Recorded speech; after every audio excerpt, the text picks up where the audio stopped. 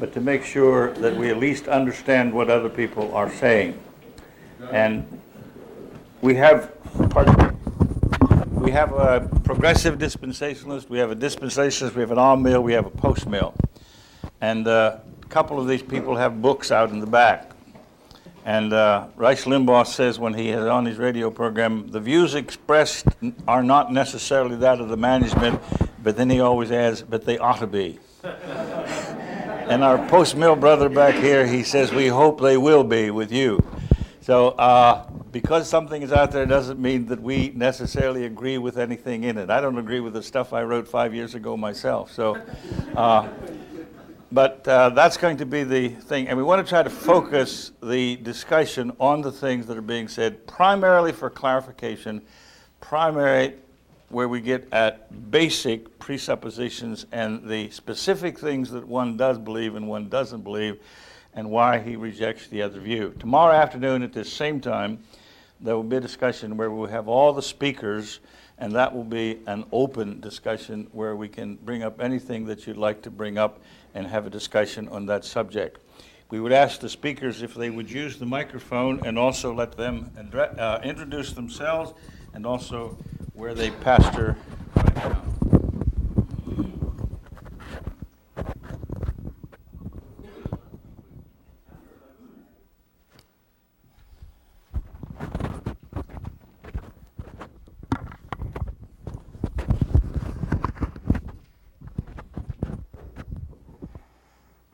How much? Pardon? Yeah, I was just going to say, how much time? 10 minutes, max. You told me 12. Yeah. He's changed the... Okay, 10 to 12. I don't care. I don't care. I just want to be careful not changing the terms of the covenant midstream.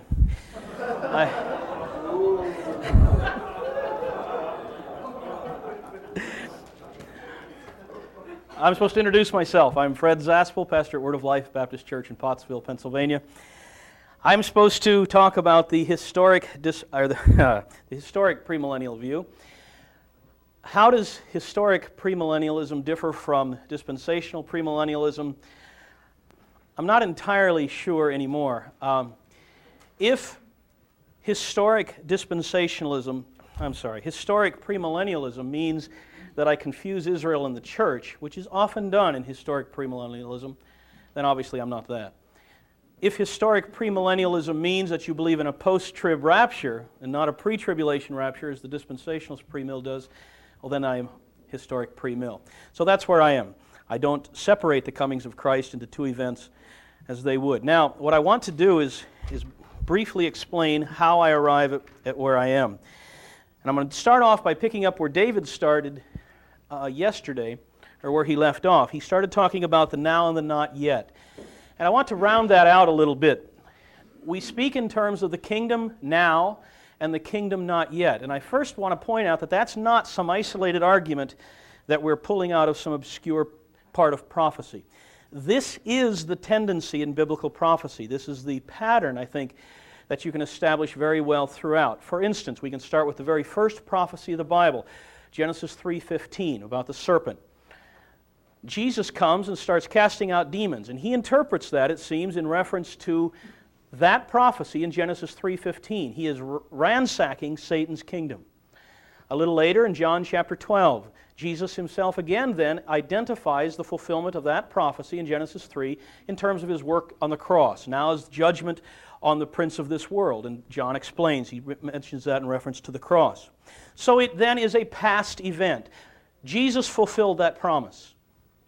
But then we read the book of Romans, and in chapter 16, Paul says, I trust that God shortly will crush Satan under your feet.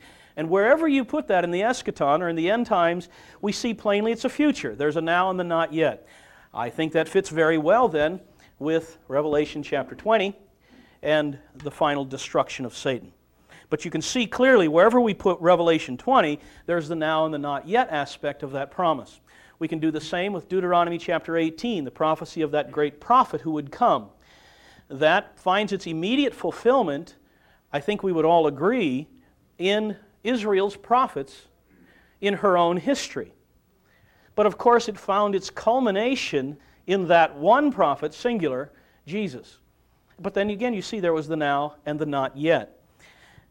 You find that actually illustrated in our own salvation. There is the now and the not yet of our own salvation, which we all recognize very well.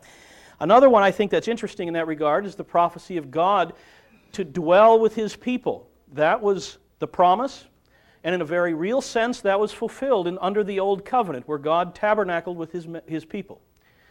But then John takes that language and says that's fulfilled now in the Incarnation. But then we find, and I think we would all agree on this, that that is finding a fuller fulfillment in this age since Pentecost, that God is dwelling with His people. And then, of course, there's the end of the book of Revelation where God has tabernacled with men and we're entering into the eschaton. There's the now and the not yet. And what I'm saying is that this is not some isolated argument that we're using in reference to the kingdom only. This is the pattern of predictive prophecy that it comes evidently in stages. There's the now and the not yet. Now, what that comes to is, I think, a very comfortable position. And that is, whereas on the one side, the amillennialist can take some Old Testament prophecy and say, here I can show you where this prophecy demands a present fulfillment. I can say, yeah, that's right. On the other hand, when a dispensationalist might come along and do some exegetical work in the passage, say, now look, there are some details here that demand a future fulfillment. I can say yes. And while each of them might be fighting with the other, I can sit in between and say, you both have half the information. And I can be very comfortable, and they can fight amongst themselves, and I can say there's the now and the not yet. And that, I'm saying, is the pattern of predictive prophecy that we find in so many of the prophecies, not just that of the kingdom. Now then, there comes the question of, well, 10 minutes, I won't take time to turn to it. When does this, yes we will, Zechariah chapter 14. Zechariah chapter 14.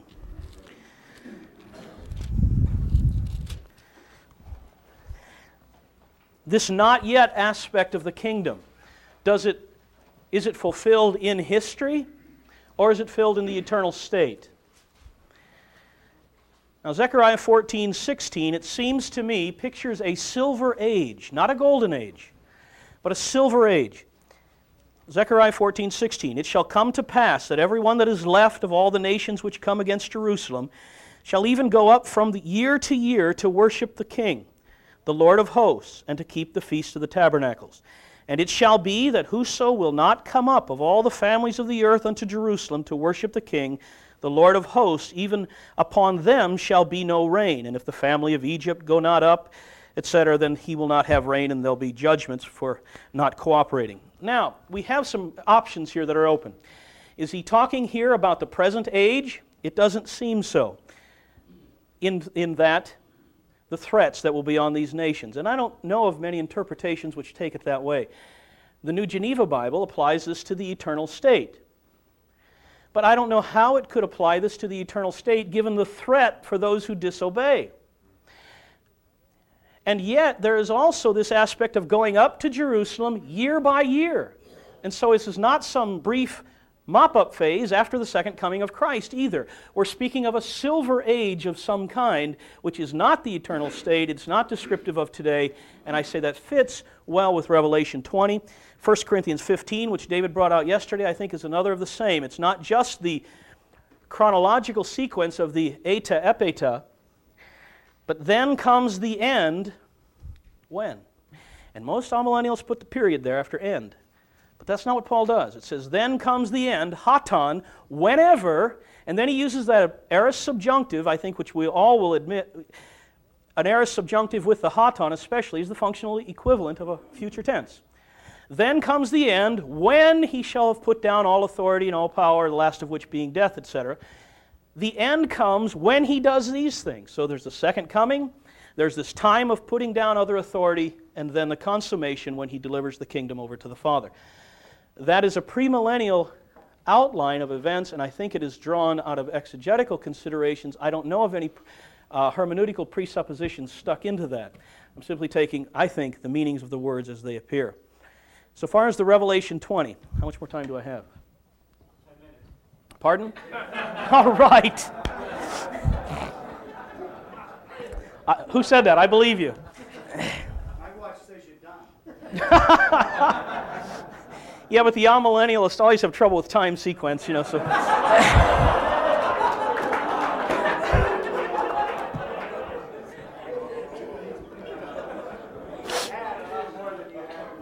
I know. Okay, we have, in the amillennial interpretation of Revelation 20, there is a parallel drawn, and I'm told this, and I'm told this, and I'm told it all the time, that you cannot interpret Revelation 20 apart from your basic presuppositions. That determines your exegesis. I don't think that's a fair charge. It might be that in your system, but I don't think it needs to be. And there's some reasons why.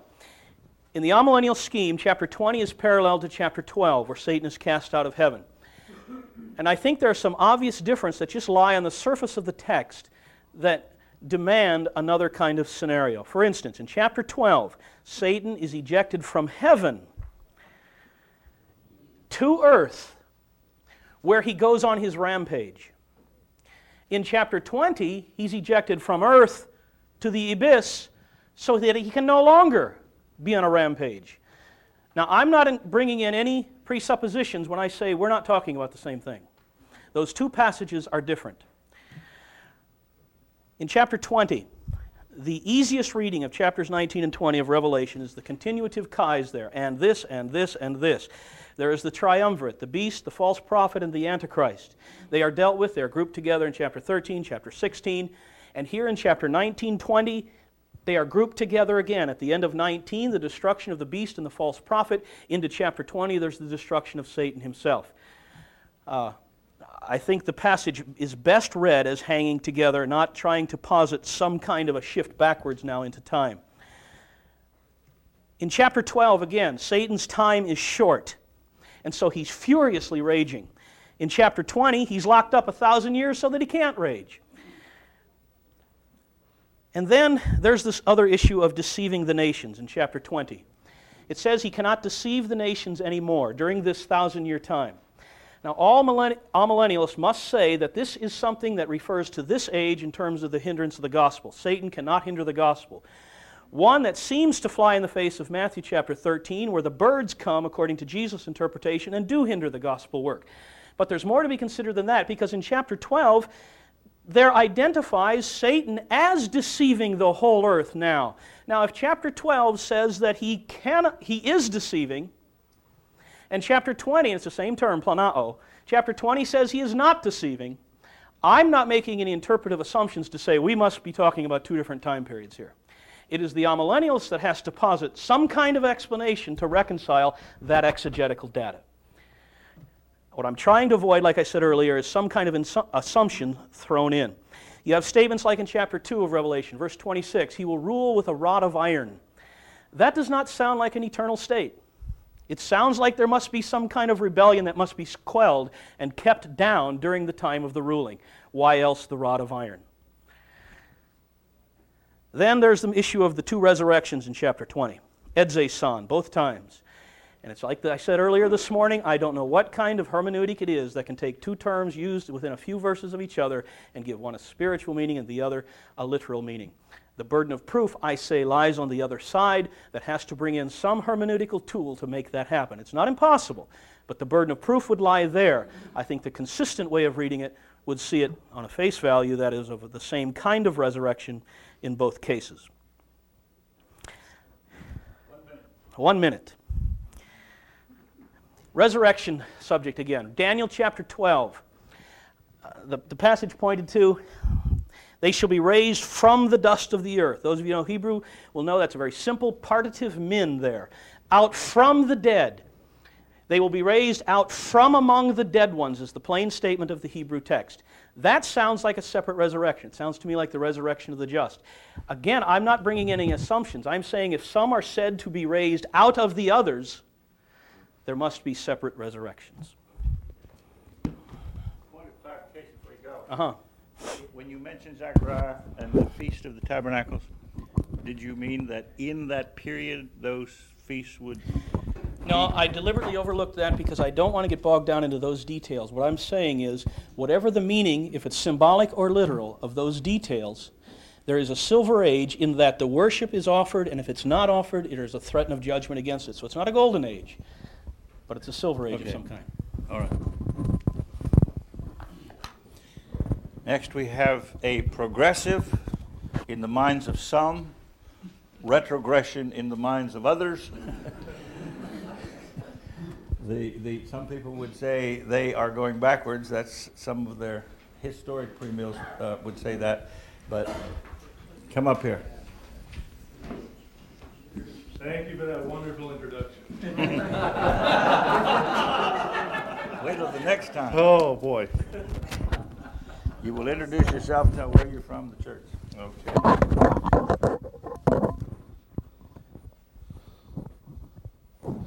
Well, my name is Lloyd Johnson, and I'm from the upper Midwest, from St. Paul, Minnesota. And I pastor Twin Cities Bible Church in the old cold Northland up there, I guess you call it. We think this is absolutely perfect weather down here now. But Fred asked me to do this just a few days ago to help out in the program, and I've appreciated some of the remarks of John lately to keep all of this in balance, that we're here to present our positions as the best we know them. I think sometimes that's developing too. And as I've discussed this with other people and thought it through myself, this is such a complicated area that titles really don't serve us well, do they? If someone says, well, I'm an amillennialist, I have to ask, well, what particular brand? And of course, John doesn't know what he is, and that threw another thing in there. But and then it even starts out this afternoon when Fred says, well, he's historic premillennialist, but he's not quite sure that that's what he is. Actually, then I would say this. Representing the progressive dispensational premillennialists, that's a mouthful, I don't find myself, in my particular understanding of it, to be very different from the position that Fred has just elucidated. I find a great deal of commonality there. So therefore, what I'm going to do is I'm going to take a little different tack in presenting what it is that has convinced me, or should I say kept me, in this camp so far. By the way, I came here this time to be a learner and to sit and learn, and so I really appreciate all the discussion that's going on. Now, first of all, I'd like you to turn to 1 Corinthians chapter 11.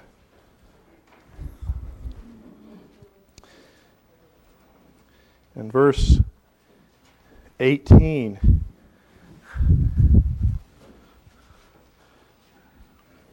Now, my approach is just going to be to talk about this issue of spiritualization of the text versus naturalization of the text versus just reading the text. And we find here in verse 18, Paul says, for in the first place, when you come together as a church, I hear that divisions exist among you, and in part I believe it. And boy, I believe it here. And so, for there must, he says, also be factions among you, in order that those who are premillennial may have become evident among you. So that's what I think is happening in that verse.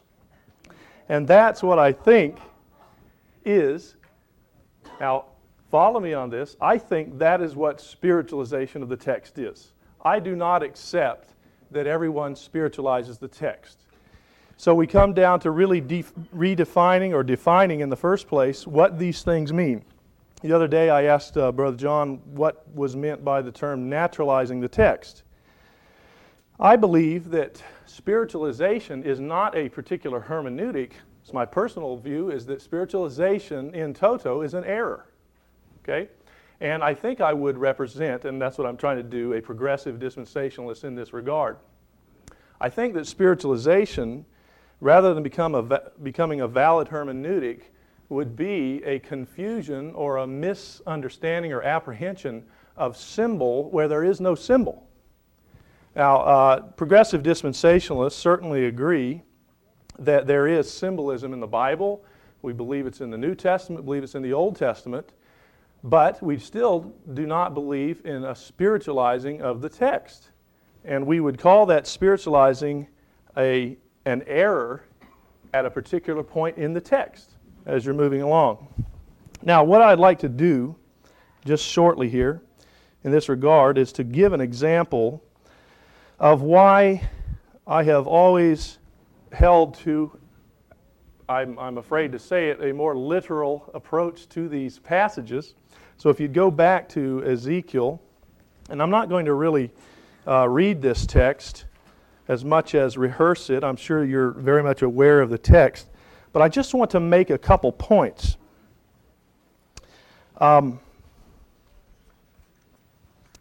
Here we have in this passage God rebuking Israel. Oh, I'm sorry, Ezekiel 36, beginning in 36. We're not going to read it, point out a few verses.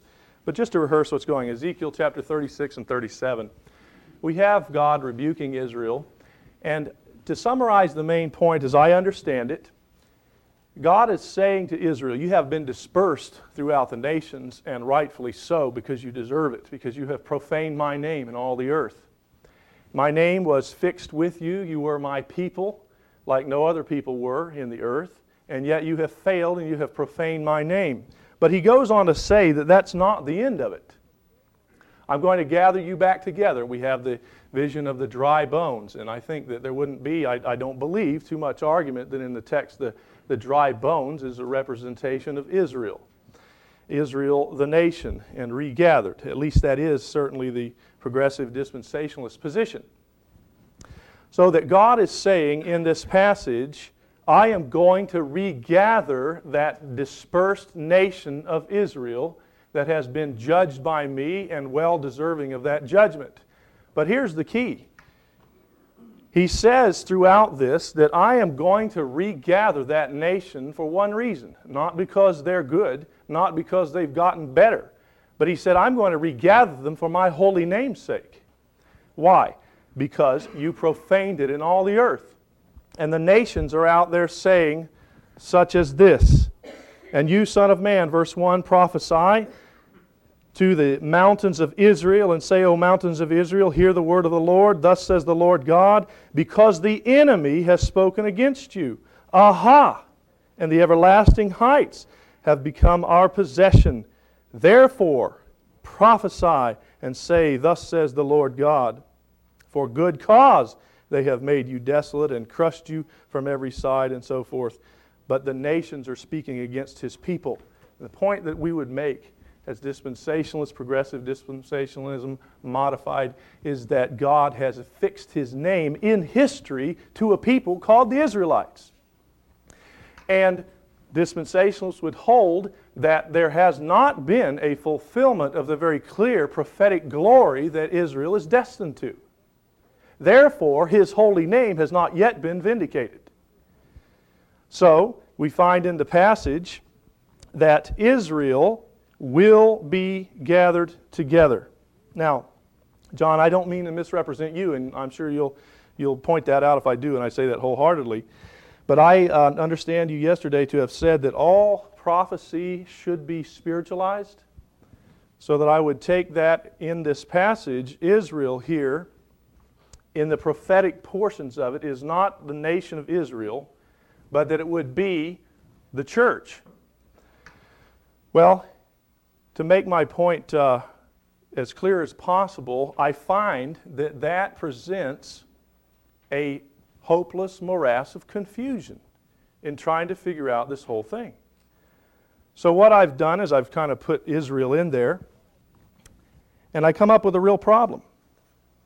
If I read it that Israel is a nation, if I follow the history, which we all agree to, things that happened with Israel, that nation, and I see the plain meaning that they have, in fact, made God's name not to be holy, as it were, in all the nation, among the other nations of the earth that have looked on, then it makes all the sense in the world. And of course, as Fred has just brought out, we believe that there will be a regathering of Israel, as the text seems to indicate, that they will be raised not to some dominion, so to speak, but a prominence. We do believe that the Lord will reign physically and literally from Jerusalem, and that, in that regard, God will vindicate His holy name. But now, put Israel in there as the church, and I cannot make it fit. Who is it? And what is the point? If Israel is not Israel, but Israel is the church. I have a statement here I'd just like to read because it can get somewhat complicated, the point that I want to make really in closing this out. I have a question.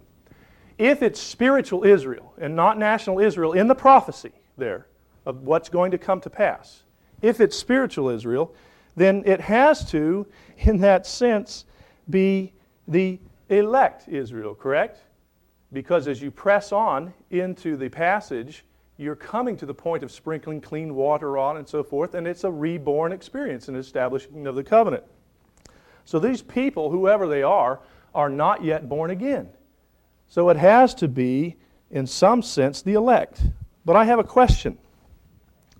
When did the elect now, which means, of course, while still unregenerate, ever bear the insults and the injuries of the nations? When did that ever happen? As a matter of fact, they cannot be distinguished from the other unregenerate people. So I press and I try to find, how does this make sense? If you go back and you spiritualize the term there, Israel, and make it the church. As a matter of fact, they cannot be distinguished. The elect cannot be distinguished from the unregenerate until they are born again. And then it becomes manifest. Well, the whole point of the prophecy is God is going to vindicate the glory of His name. Why? Because other nations have profaned His name in saying, aha, look. Now, how do you make a spiritual Israel fit that passage and make it to come to any sense at all? It just doesn't work. It is ridiculous because while they are in that condition, they are children of wrath like the rest. They cannot be distinguished.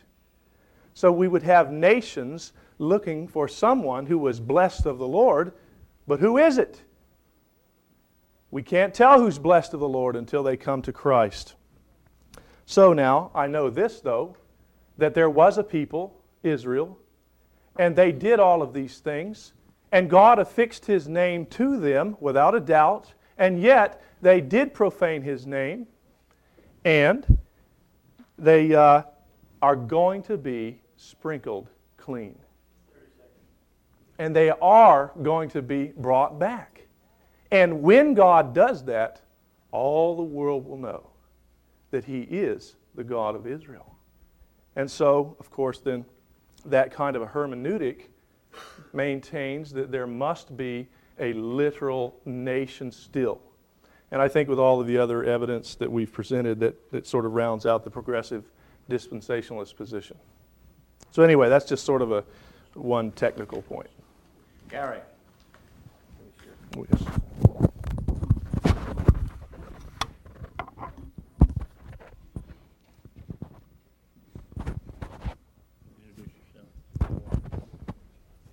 Will you let me know, John, when I have 2 more minutes? Okay. My name's Gary George, and I'm from Massachusetts and pastor a church in Southbridge, Mass., which is in south central Massachusetts, and it's called Grace Reformed Baptist Church. My position is that of an amillennialist, and let me briefly say why I came to this position. Having been a dispensationalist, as I said earlier yesterday, I understood that Old Testament prophecies could not be fulfilled in the New Testament. And to my surprise, in reading in the book of Romans, in a study that I was doing, without commentary, I recognize, of course, as all of us would anyway, how many Old Testament prophecies or Old Testament scriptures are located in the book of Romans. Incidentally, there are more quotations of the Old Testament in Romans than even Matthew, 64 verses 60. There are really approximately 350 Old Testament scriptures that are located in the New. That's basically literal from the Old to the New, whereas if you would add up all the allusions and references and free free paraphrase type quotations from the Old, you would come up with approximately 1,000 references to the Old Testament and the New.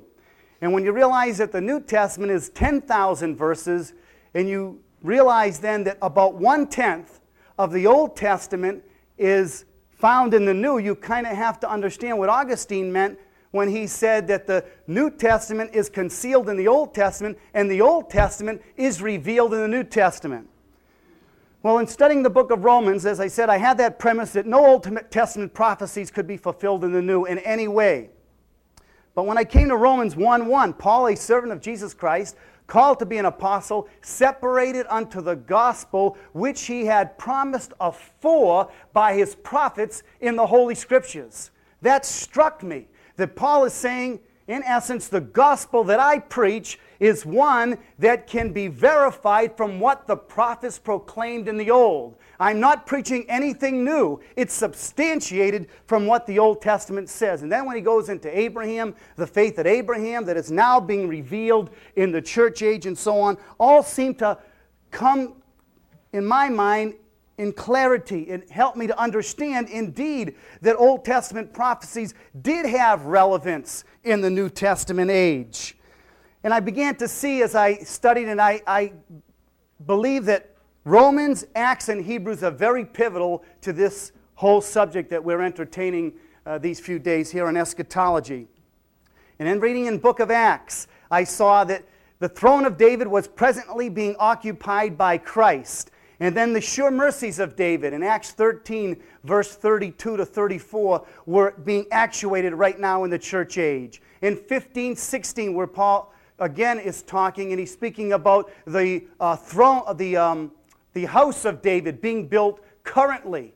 And if these things were not actuated and realized presently in the church age, then the force of what was being preached would not have the same impact as it was having, especially on the Jews that were listening to their scriptures being preached in their ears. And what was extremely emotional and encouraging to me, and I realize you cannot allow emotion to influence your comprehension and allow that to sway you, but I must say that I was tremendously impacted when I began to see the mediatorial reign of Christ taking place right now in the church age. Psalm 110:1, the Lord said unto my Lord, sit thou at my right hand until I make thine enemies thy footstool. But verse 2, the Lord shall send the rod of thy strength out of Zion, rule thou in the midst of thine enemies. And then Luke 19:27, the parable of the Lord Jesus talks about the nobleman that goes into the far country to be proclaimed or receive kingship or a kingdom. And when he returns, notice this, when he returns, he says, those mine enemies, which would not that I should reign over them, bring them hither also and slay them before me, Luke 19:27. And I says, wow, Christ is presently reigning. That was a foreign thought to my vocabulary in the past. Jesus was going to reign only futuristically. There was no realized reign. He wasn't king to the believer. I couldn't say King Jesus, but now, after what I came to see, I could say, praise the King Jesus, who's on the throne. He's reigning and ruling. And I understand that it's a mediatorial reign. It's not a physical one, and that's still yet to come. And I realize there's a little overlap here with what Fred has been talking about, the already and not yet. I don't think these brothers are consistent, and I'm glad they're not with historic dispensationalism, because there's serious problems I find with that. But he shall sit and rule upon his throne. Now, Zechariah 6, our brother was referring to Zechariah. I want to make reference to 6:12. Behold, the man whose name is the branch. He shall build, whose name is the branch. He shall build the temple of the Lord. Even he shall build the temple of the Lord. And he shall sit and rule upon his throne. He shall be of the glory. And he shall be a priest. And he'll rule upon his throne. When is he going to build? Will he return with hammer and nails in the millennium and build an Ezekielian temple? What are we going to do now with our hermeneutics here? Are we going to literalize the Old Testament, but then we've got to spiritualize the New Testament? Or do we literalize the New Testament, which gives us reason now to spiritualize the Old Testament. I say we should draw our hermeneutics from the commentary on the Old Testament, and that is the New Testament. I think it's extremely important to study the usage of Old Testament passages by New Testament authors. And if their hermeneutic is that there's a spiritualization of Old Testament prophecies, then I feel that I'm obligated to do the same thing, especially on passages that they touch. I do feel somewhat reluctant to take up Old Testament passages that they do not in the New Testament and try to give some sense to them in a spiritualizing way. I recognize that there are difficulties there, and I hesitate to do that. Another thing that impressed me was this subject of the Melchizedek priesthood and how the Melchizedek priesthood relates to a millennium. You literalists out there that want to be so emphatic about literalization and that is the only proper approach to Scripture, you run into trouble when you read the book of Hebrews.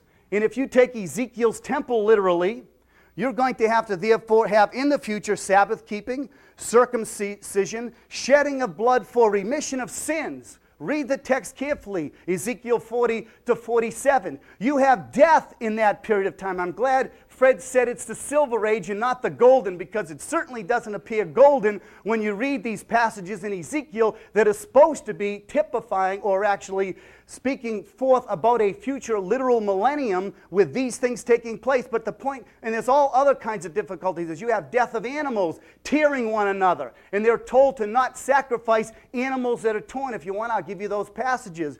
So there's not going to be this lamb-lion sort of scenario that has been portrayed by the premillennialists. Is going to be this tranquility in nature. It's not going to be as they say it will be according to literalizations of some of these passages. Now, how does the Melchizedek priesthood come into play? Well, according to Ezekiel in chapters 43 or thereabouts, you have reference to the Levites in the of the Zadokite order that have to wear their garments a certain way. It's got to be linen, the bonnets, and so on. Very, very Jewish, very Old Testament, Old Covenant-ish. They've got to perform their duties. But wait a minute. We have a priest now after the order of Melchizedek. Hebrews 7 indicates that priesthood now, because of the system being weak and unprofitable, has been eclipsed forever and ever entirely, because we have a priest now that ever liveth to make intercession for us. He is a priest forever after the order of Melchizedek. I would ask my premillennial, literal millennial brethren to explain to me how the Melchizedek priesthood can be operative in an era when the Aaronic priesthood is supposed to be operative. These two priesthoods cannot be functioning simultaneously. I can't emphasize that enough, and I can't go into the details of that enough. The other thing is about the Jerusalems. I say Jerusalems plural because I'm a little confused. If there's going to be a restoration of Jerusalem upon the earth, and as Fred was quoting in Zechariah that they go up from year to year to Jerusalem, well, whatever happened to the Jerusalem which was above, which is the mother of us all? What happens to the Jerusalem that right now is in bondage with her children? Is somehow the Jerusalem from above going to come upon the earth and replace the Jerusalem that is below, that's in bondage with her children? It seems to me that there's something like a double vision here, because you've got a heavenly Jerusalem, and this is maybe only dispensational millennialism. I'm not sure, because I'm not that acquainted with the historic premillennial view, but I don't understand how they can interpret the going up to Jerusalem in Revelation chapter 21. Where is that Jerusalem? Is that above, or is that beneath, or where is it? I think that's a question that poses a difficulty to them. And then the other one, of course, is in regards to the resurrection. Chapter 6. This is the will of him that sent me, that he which seeth the Son and believeth on him may have everlasting life, and I will raise him up at the last day. John 6:40. These are words that Mary says to Jesus, I know about Lazarus, that he shall rise in what? The last day. Something that they knew of in the Old Testament. Now, what is going to happen after the resurrection? I think that brings us to Matthew chapter 25, when the Lord Jesus sits upon his throne and he calls the nations together, and we have sheep and we have goats. The goats are consigned to where? Depart from me, verse 41, into everlasting fire prepared for the devil and his angels. To the righteous, he says, come ye blessed of my Father, into what? The kingdom. Okay, the kingdom has now come in fullness and in glory. But the point is, how long will this kingdom last? Is it temporal? Does it have a termination that's going to be terminated at the end of a 1,000-year period? This duration of time is equivalent to the duration of sufferings that the wicked are undergoing. And I think if you look at Matthew chapter 19, I don't have time to do this, in chapter 28, Jesus compares the regeneration of the Son of Man with the everlasting life of entering into the kingdom of heaven. So I see that when the Lord Jesus Christ comes, this is going to be climactic. This is going to be the ultimate. He's going to come. There'll be a resurrection of the just and the unjust. They'll hear the voice of the Son of God. They'll live. The righteous to everlasting life, the wicked to everlasting damnation, and then Christ, as it says in Revelations 11 and 18, and then he shall reign forever and ever and ever. It's an everlasting reign. It's not a temporary reign. It's going to be an everlasting reign because his economical purposes are accomplished. And now the eternal state, which is the ultimate end of God's purposes, when the dogs and the whoremongers and all that offends are cast out, and there's no interference or no blemish to this perfected eternal state.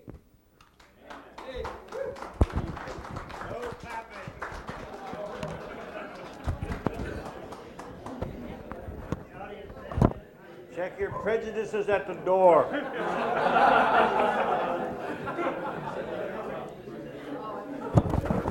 Now we have a post-mill from South Carolina.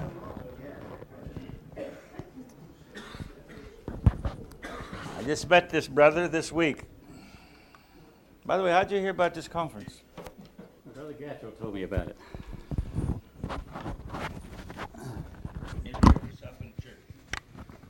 Does that count on my 10 minutes? All right. My name is Willard Ramsey. I'm from Hallmark Baptist Church in Simpsonville, South Carolina. When I found out that we would have 10 minutes to present Postmillennial View, I wondered what in the earth was I going to talk about the last 5 minutes, but we'll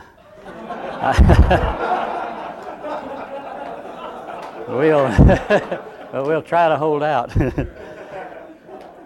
Another thing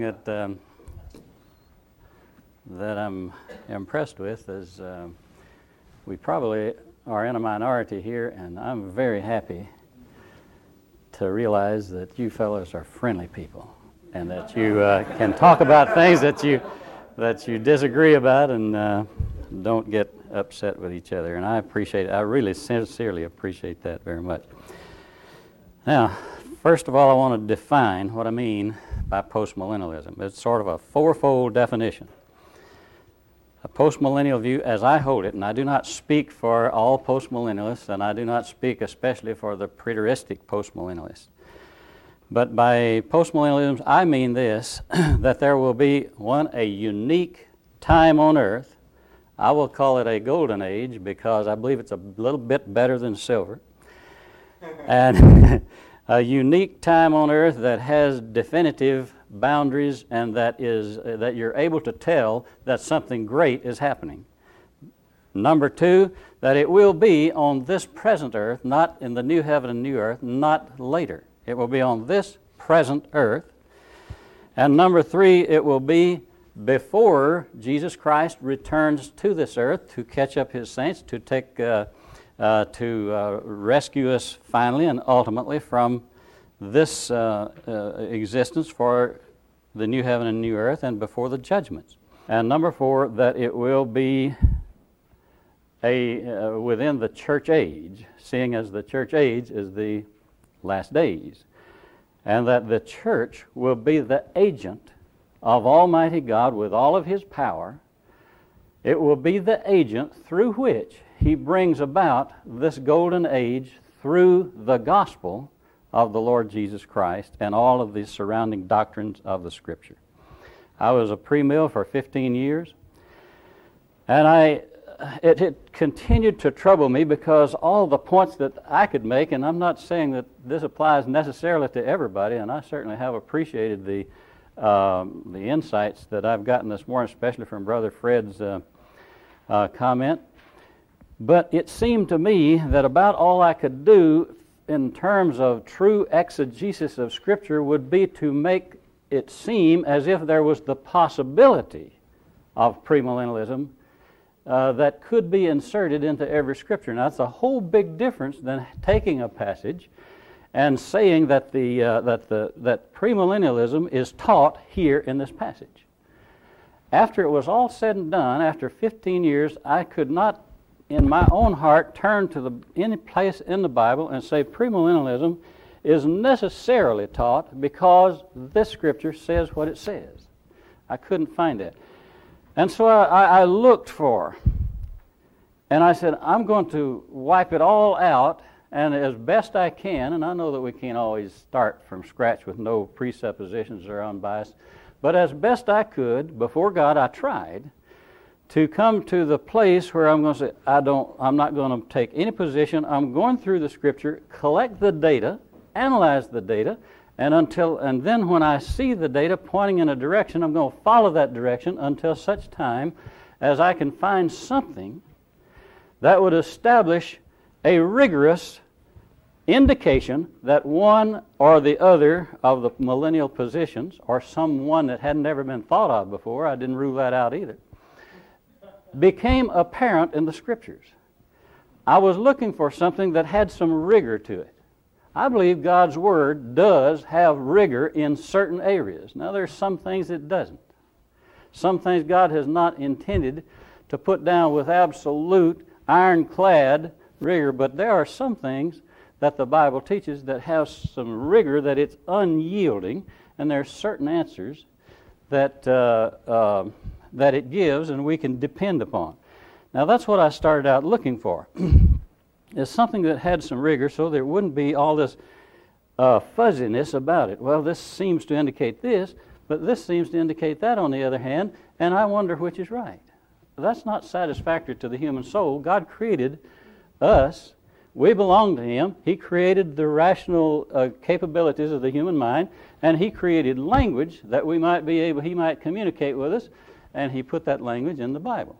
Now, based on that hermeneutic, I believe that God can let us know exactly which position, if any of the three, are correct. That's what I set out to try to find out with that basis. Now, your discussion yesterday, Brother John, and I thought that was an excellent exegesis of chapter 2 of the book of Acts. And I basically fully agree with it. I don't necessarily reach the same conclusion that he did on that, but I think he made his case. Now, Brother Fred got up this morning and he exegeted, and I emphasize exegeted. He exegeted the 11th chapter of Romans, and in his exegesis he made this point, and I believe he actually made the case for this point, that when it says in verse 26, all Israel shall be saved, that Israel means ethnic Israel, the nation. I believe he made that case. Now, those are two differing positions, and it seems to me like since they were both arrived at by exegesis of the Word of God, my task becomes to shift my position until I find something that is compatible with both views. If the Scripture teaches that Jesus Christ at the right hand of God from Acts chapter 2 is in fulfillment of the Davidic kingdom principle, I've got to accept that, and I've got to adjust my views until such time as my views are compatible with that exegetical truth. In chapter 11, if the exegetical truth of that says that Israel, all Israel will be saved, and that Israel is ethnic Israel, I've also got to adjust my position until it's compatible with that exegetical truth, rather than to try to unexegete, as it were, one or the other of those passages. We don't want to unexegete anything. So, if If therefore we have, did I tear something up? If we have those truths in the Scripture, the position that I'm going to take is compatible with both of them. All Israel will be saved, the nation will be saved, and they will be saved during the period of time that Jesus is at the right hand of God. Because let's turn back to chapter 2 of the book of Romans real quickly. I can't do much exegesis, but I want to point out something there. Book of not Romans, book of Acts, chapter 2 of Acts. And I want to point out something. Because Peter, when he began his discussion there, as it was pointed out yesterday, he said, this is that, and then he cites Joel's prophecy. And looking at Joel's prophecy, in verse 18 and following through verse 20, there he puts limits, or he puts boundaries upon a period of time that he calls the last days. Notice it says, verse 17 says, it shall come to pass in the last days. Now, the last days has boundaries. The boundaries are there, the present, if you will. That's the now, and the not yet is any period of time has a now and not yet. 1 hour has a now and not yet. 1995, this is April, it's now. It's not yet December, but it will be. Everything has a now and not yet if it's time. So he puts boundaries here, and he says, this that you now see is fulfilling the prophecy. But in verse 20 he says, let me read verse 19. It says, and I will show wonders in the heavens above and signs in the earth beneath, blood and fire and vapor of smoke. The sun shall be turned into darkness and the moon into blood before that great and notable day of the Lord come. Now, we have the not yet termination on this period of time that is called the last days. It runs from Pentecost until the great and notable day of the Lord. Now, there was a brother got up here yesterday, and he said he wasn't very smart. And he turned to 2 Peter, and I'm not going to turn there, and pointed out that that was an utter and complete termination of the heavens and the earth. Burnt up. Gone. Now, as I was looking then for something rigorous, studying the Scripture, when I studied the concept and all of the Scriptures in those passages that have to do with the second coming of Christ, I found out this, that when Jesus returns to this earth, that means the absolute destruction of the heavens and the earth. And therefore, there was no place to have a millennium. And it also means that, as one has already pointed out today, it also means that the lost are going to be destroyed by fire, and the saved are going to be caught up with Jesus out of this earth. That's what it means. And if that's so, there's not going to be any people down here to have a millennium on this earth if there was an earth to have one on. And there's not going to be either one of them. Now then, extrapolating from that proposition, you know, this is not, again, just a notion. Look in Hebrews chapter 12 real quickly. I'm depending on you to tell me when my time is up or to have mercy won. I'd prefer the latter.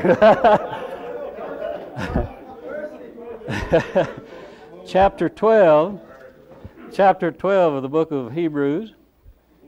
It's talking about a period of time there that is compared to the Mount Sinai experience. But look in verse 26. Speaking about Jesus, whose voice shook the earth, he says, whose voice then shook the earth, but now he has promised, saying, yet once more I shake not the earth only, but also heaven. And now he explains what he means by that. And this word yet once more, signifies the removing of those things that are shaken, as of things that are made. Now, what was made?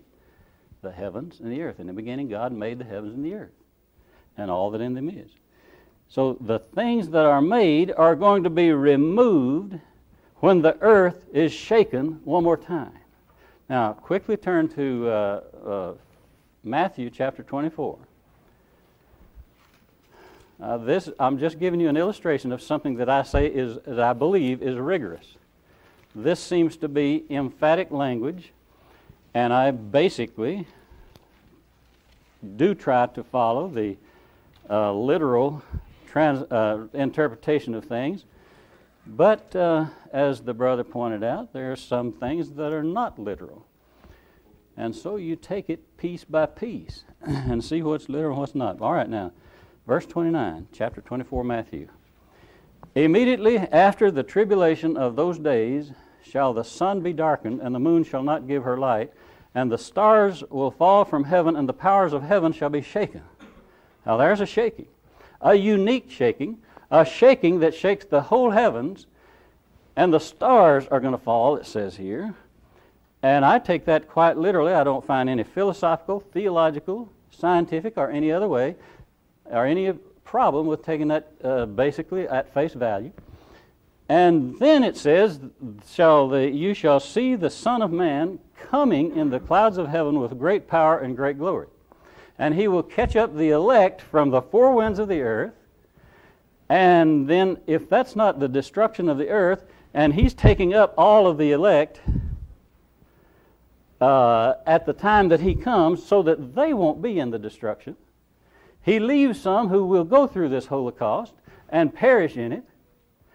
And there's not going to be a soul alive on this earth, and there's going to be only the saints or the elect with him in heaven, wherever he is.